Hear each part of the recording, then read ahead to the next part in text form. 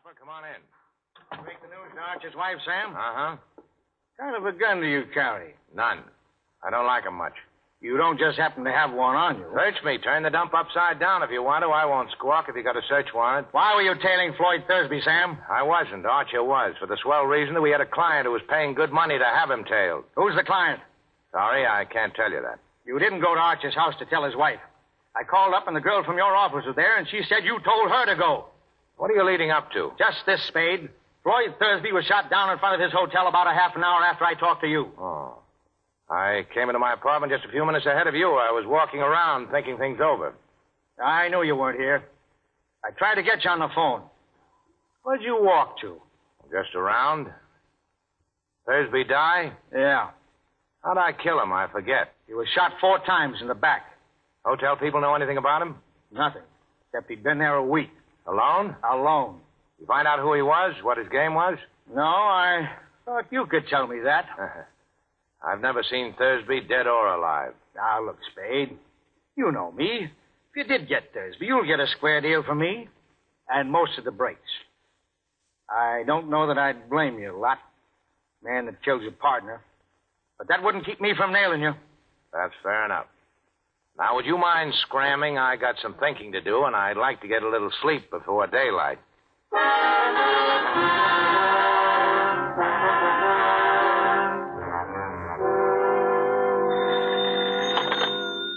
Hello? Yeah, this is Sam Spade. Oh, I was just going to call you. Where are you? Well, the Coronet on California Street, apartment 101? What's that? The name's Miss LeBlanc. Okay, I'll be right out.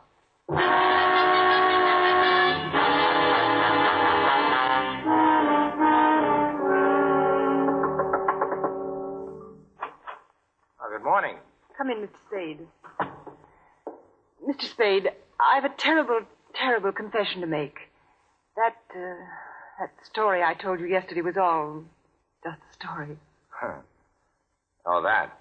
Well, we didn't exactly believe your story, Miss, is your name Wonderly or LeBlanc? It's really O'Shaughnessy, Bridget O'Shaughnessy. Oh. Well, Miss O'Shaughnessy, as I said, we didn't exactly believe your story. We believed your $200. Oh? Yes, you see, you paid us too much to be telling the truth. You knew that when you accepted the money? Oh, I suspected it. I was positive when Joel Cairo called on me. Joel Cairo? Yeah. Yeah, he seems interested in Floyd Thursby, too. What did he say? About what? About me? Nothing. Well, what did he talk about? Well, he offered me $5,000 for a black statuette of a bird. He was pretty sure I had it or knew where it was. Do you? Oh, I think I know someone who does, and $5,000 is a lot of money. But right now, the police are trying to find out who hired us to tail Floyd Thursby. Mr. Spade, do they know about me? No, I don't think they do. I've been able to stall them so far. Must they know about me at all, Mr. Spade? Couldn't you manage somehow to shield me from them? Maybe. But I'll have to know what it's all about. I can't tell you now. Later I will, when I can. You must trust me, Mr. Spade. Oh, I'm so alone and afraid. I've got nobody to help me if you won't help me. Be generous, Mr. Spade. You're strong. You're brave. You can spare me some of that strength and courage, surely. Sister, you don't need much of anybody's help. You're good. Chiefly your eyes, I think, and that throb you get in your voice when you say things like, be generous, Mr. Spade. All right. I deserve that. But the lie was in the way I said it, and not at all in what I said. Ah, now you are dangerous. Still, Cairo offered me $5,000. It's far more than I could ever offer you if I must bid for your loyalty. Yeah, that's good coming from you. Have you given me any of your confidence, any of the truth? I can't go ahead without more confidence in you than I have now. Can't you trust me just a little while? Well, how much is a little? And what are you waiting for? I must talk to Joel Cairo. Oh. Well, you can see him tonight. I know where to reach him. Oh, he can't come here. I can't let him know where I am. I'm afraid. We'll all meet at my place, then. All right.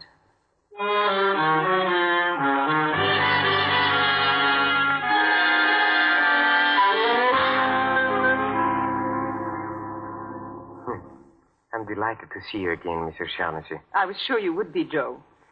Mr. Spade told me about your offer for the Maltese Falcon. How soon can you have the money ready? Oh, it is ready. You are ready to give us $5,000 if we turn the Falcon over to you? I shall be able to give you the money as soon as the bank opens in the morning. But I haven't got the Falcon. Then why did you send for me? Because I'll have it in another week. Yes? Where is it? Where Floyd hid it. If you know where he hid it, why must we wait a week? And why are you willing to sell it to me? I'm afraid, after what happened to Floyd, I'm afraid to touch it except to turn it over to somebody else right away. Exactly what did happen to Floyd? The fat man. Gutman? Is he here?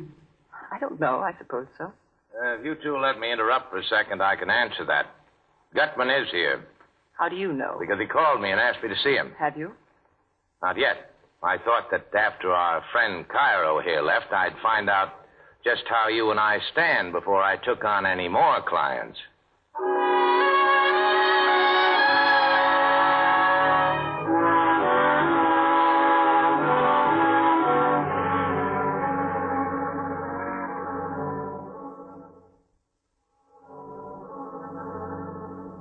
Now do you know how you and I stand, Sam? Yeah. If I can believe anything about you. But you're such a liar. I am a liar. I've always been a liar. Well, I wouldn't brag about it. Was there any truth at all in that yarn you were telling me about Thursby and the Falcon? Some. Not very much. Well, we've got all night before us. I'm so tired. So tired of lying and thinking up lies and not knowing what is a lie and what is the truth. I wish... Hey, look, honey. I think I'd better have a talk with Gutman in the morning.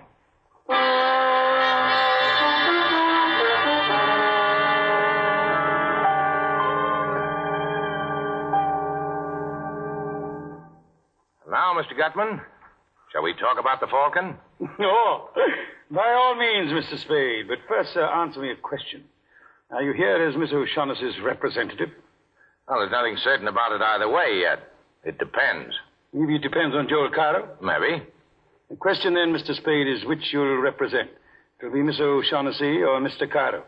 I didn't say so. Who else is there? There's me. Oh, well, that's wonderful, sir, wonderful. I do like a man who tells you right out he's looking out for himself. Don't we all? Uh-huh. Now let's talk about the Blackbird. Let's, Mr. Spade. Have you any conception of how much money can be got out of that blackbird? No, but you just tell me what it is, and I'll figure out the profits. You mean you don't know what that bird is? Well, I know it's black enamel and about a foot high, and I know the value in human life you people put on it. Miss O'Shaughnessy didn't tell you what it is? He offered And me... Cairo didn't either? He offered me $10,000 for it. Do either of them know what that bird is, sir? What is your impression? Well, there's not much to go by, but I don't think so. If they don't know, I'm the only one in the whole wide, sweet world who does. Good. And when you tell me, there'll be two of us. Mathematically correct, sir. But I don't know for certain that I'm going to tell you. If you think again and think fast, you'll do your talking today or you're through. What are you wasting my time for? I can get along without you. That remains to be seen, Mr. Spade. There are ways... And there's another thing. Keep that gunman of yours away from me while you're making up your mind, or I'll kill him. Well, sir, I must say you have a very violent temper. Think it over. You got till 5:30, then you're either in or out for keeps. Wilma. I'm going to kill that guy. I could have done it easy when he was standing there with his back to me. Of course you could, my boy. But business before pleasure. And we'll be seeing Mr. Spade again before 5:30.